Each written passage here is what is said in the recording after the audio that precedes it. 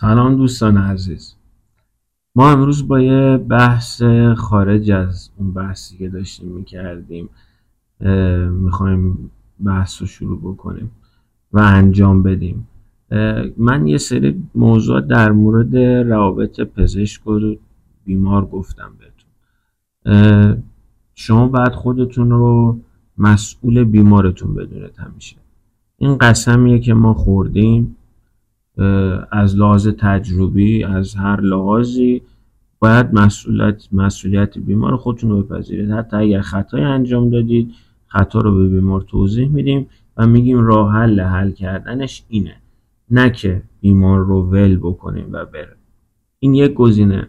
ما مریض های اورژانس هم زیاد داریم که با درد وحشتناک دندون میان. شما باید حواستون باشه که این بیمارها با اخلاق خوب نخواهند اومد، نمیان اونجا بخندن، خوشرو باهاتون نیستن.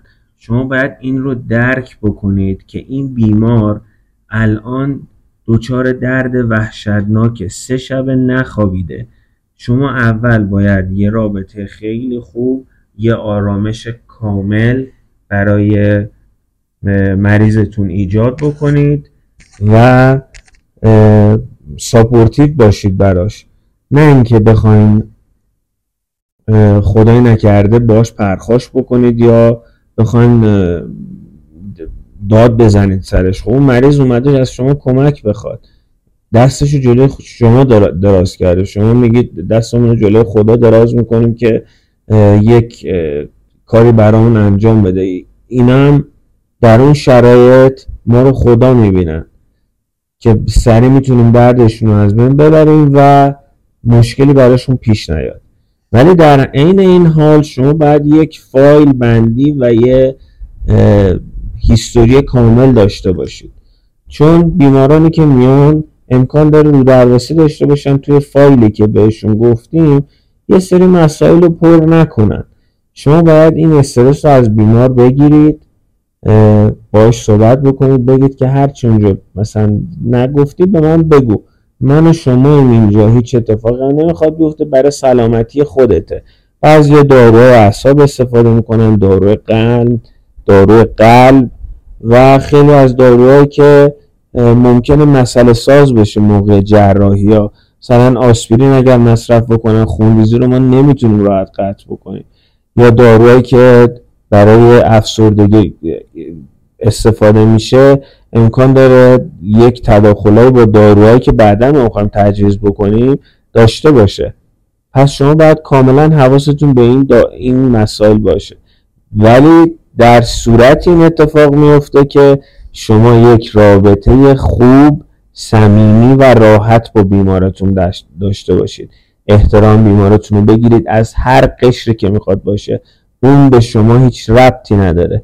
قشر پولدار، قشر ضعیف، هر گونه قشر انسانی که میاد پیش شما دستش جلوی شما درازه و میخواد از شما کمک بگیره. شما باید اینو تحت نظر داشته باشید، رابطه خوب برقرار بکنید که باهاتون احساس راحتی بکنن و اگر داروی چیزی میگیرن بهتون بگن.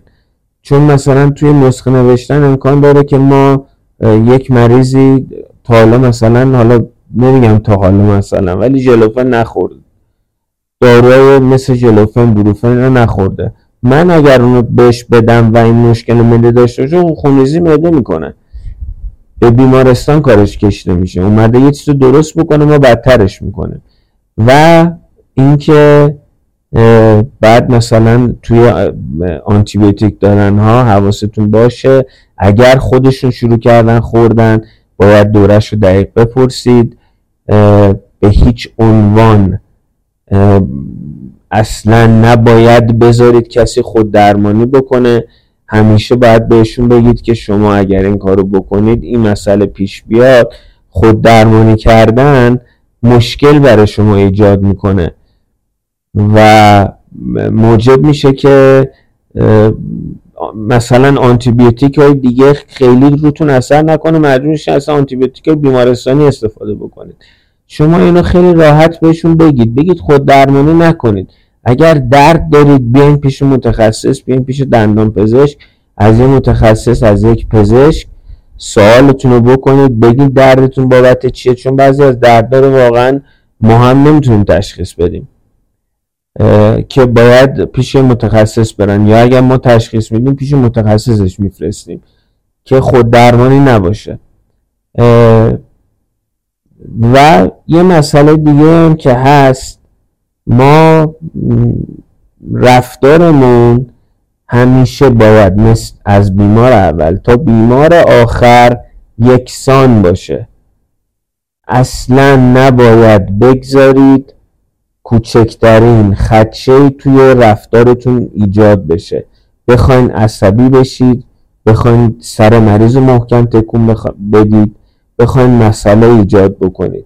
این یکی از پوینت‌های اصلی دندانپزشکیه. شما یک پزشکید، شما مسئول رفتارتون هستید. این مسئله خیلی واجبه. باید یه کاری بکنید که مریض دوباره بیاد پیشتون. شما میخواین یه محیط آرام برای این مریض ایجاد بکنید.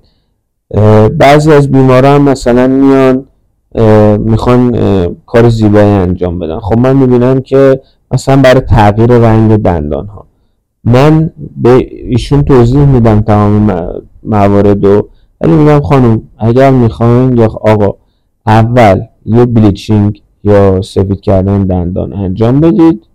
شما وقتی که اگر تا 2 روز نگه دارید اینو ببینید، بلیچینگ داخل خانه هم انجام بدید، ببینید اگر نتیجه ناراضی هستید اون موقع بیاین ما راه حل‌های دیگه بهتون میدیم.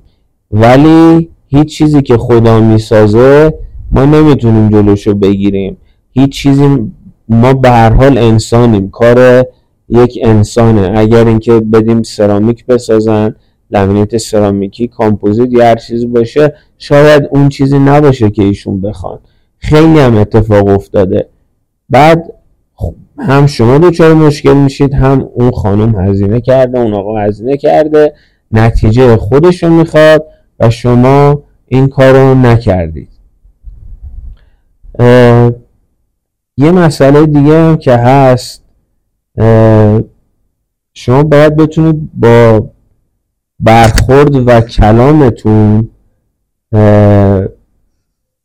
مریض هایی که اخلاقیات خاص خودشونو دارن، زیر بار یه سری چیزا نمیرن، بد اخلاقن، بی‌حوصله‌ان، هی میخوان اذیت بکنن، شما باید بدونید که اینها هم راه داره، قلق داره، میتونید خیلی راحت آرومشون بکنید، احساس دوستانه باهاتون بکنن، نه بیش از حد، ولی احساس دوستانه باهاتون بکنن و کار رو براشون انجام بدید. بدونید دردشون چیه و انجامش بدید. یه نکته دیگه این که هست، ما بهش میگن نظام پزشکی. ما مثل نظامی ها کار میکنیم. ما پشت همدیگر رو خالی نمی کنیم. اگر یه مسئله یکی نمیتونیم حلش کنیم، جراحی عقل مثلا، دندون با استخون برداشتیم، دندون در ریشش یکی ریشش در نمیاد، متخصص و جراحی که اونجا هست ازش کمک میخوایم. این کمک خواستنه آسیب کمتری به هم خودتون میزنه هم به بیمار. اینو فکر نکنید که ما علامه همه چیزو بلدیم، همه کارو میتونیم بکنیم. نه، ما به صورت تیمی کار میکنیم، تیم هستیم، کار انجام میدیم و نمیذاریم که بیمار اذیت بیش از حد بشه. بعضی چیزا اذیت شدنش هست و خب متاسفانه نمیشه کاری کرد. ولی باز راههایی بهشون میدیم که اذیتشون کمتر شه. یکی دیگه از مشکلاتی که ما باش داریم، مثلا میان میگن که ایشون که پولشو گرفته دیگه، پول درآمدش هم داره، حالا برای چی مثلا میخواد از من پول بگیره؟ یه کار 10 دقیقه انجام داده، خب میخواد پول برای من بگیره. خب شما درست میگی، من 10 دقیقه انجام دادم اون کارو، ولی اون 10 دقیقه درس خوندن بوده، فشارهای روحی بوده، فشارهای کاری بوده، تجربیات بوده، گذراندن کورسا بوده، هزینه های مختلف کورسا بوده. تمام اینا مجموعش میشه دندانپزشک با تجربه. نمیگم خودم، ولی دندانپزشک با تجربه، دندانپزشکی که کار شما رو که یک دندانپزشک شاید تازه کار توی 45 دقیقه یا 1 ساعت انجام میداده، من 10 دقیقه وقت میدم و 10 دقیقه وقت میذارم و مشکل شما هم حل شده. خب مشکلی که داشتی از بین رفته، خرابی بوده، درست شده. مشکلی که من برات ایجاد نکردم، کارت سریعتر انجام شده. نکته بعدی اینه که هیچ وقت، همون ادامهش، ما هیچ وقت برای پول کار نمی کنیم. ما قسم خوردیم ما در مقابل اجتماع و مردمی که میان دستشون جلوی ما دراز میکنن برای کمک کردن، هیچ وقت نه نمیگیم، چه میخوان داشته باشن چه میخوان نداشته باشن، و اصولی کار میکنیم. هیچ وقت مال و ثروت و این چیزها رو اول کار نذارید، اون میرسه. شما وقتی که یه مریض با لبخند میره از کلینیکتون بیرون، اون امضای شماست، اون کار شماست. میگن کی این کار کرده؟ میگن مثلا دکتر دهقانی انجام داده، برید پیش ایشون. خب این میشه مریض برای من، این میشه درآمد. این مسئله ایجاد نمیکنه که شما کار رو به نحو احسن انجام دادید و به نحو احسن هم مریضای دیگه همینجوری براتون میاد. اینقدر که وقت سرخاروندن هم نداشته باشید. این مسائل رو تو اجتماع ما باید رعایت بکنیم. مسائلی هست که تو خانواده هم باید رعایت بشه. اعصاب ندارید، حوصله ندارید، بد اخلاق میخواین بشید، برید اون کاری که مورد علاقتون رو انجام بدید، یکمی بیاین پایین. احترام خونه رو باید داشته باشید. ما دندانپزشکا خب خسته میشیم، خیلی خسته میشیم. شاید شب که برگشتیم واقعا حوصله هیچ کس نداشته باشیم دیگه. انقدر حرف زدیم، انقدر توضیح دادیم، کمرمون درد گرفته، نشستیم، وقت گذاشتیم، با مریضا و افراد مختلف سر کله زدیم. این نشانه این نیست که شما باید با اون اخلاق بیاین بیرون. شما اخلاق براتون میذاری پشت در، میای پیش خانومت، بچت، همسرت، یا تنها ریلکس میکنی و خیلی ریلکس و آروم که شدی، غذاتو میخوری، کارتو میکنی و به کارهای روزمرت میرسی. و یه نکته دیگه این که همیشه آپدیت باشید، همیشه مقاله بخونید. ما همه چیزو نمیدونیم، انقدر علم سریع پیشرفت میکنه که ما بهش نمیرسیم واقعا. پس سعی بکنید این کار رو انجام بدید که خیلی متعادلتر، خیلی با اعتماد به نفس بالاتر و مریض‌های سخت‌تر رو بتونید درمان بکنید. این یه بخشی بود که من میخواستم باهاتون صحبت بکنم در مورد بیمار و در مورد خود دندانپزشکا، مسائلی که خیلی روتین توی مطب‌های دندانپزشکی و یا کلینیک‌ها اتفاق میفته. انشالله که روز خوبی داشته باشید. این مسائل هم توی زندگیتون گفتم رعایت بکنید، زندگی خیلی بهتری دارید، با آرامش‌تر باشید.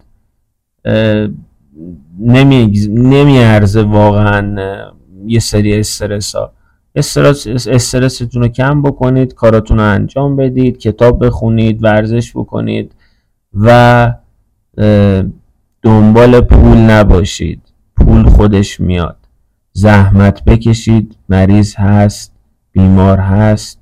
میگم اصلا چیز خوبی نیست که بیماری و مریضی هست، ولی هستن، میان، کارتون راه میفته، همه چی درست میشه. دندانپزشکایی که اول راهن هول نزنن. ما قرار نیست یهو شما از 0 تا 100 برید، پلکانی باید برید بالا. من از تجربیات خودم دارم میگم، اشتباهاتی که کردم، مشکلاتی که برام پیش اومده، مشکلاتی که هنوز دارم یا ندارم، میگم یا از دندانپزشکای دیگه شنیدم، دیدن، تعریف کردم.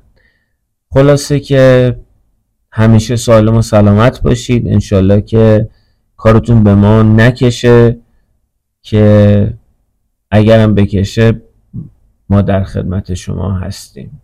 انشالله که روز بسیار خوبی داشته باشید و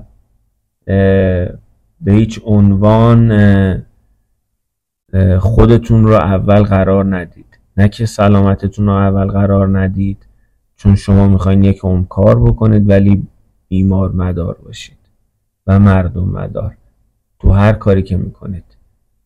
سلامت و شاداب باشید. روزتون خوش.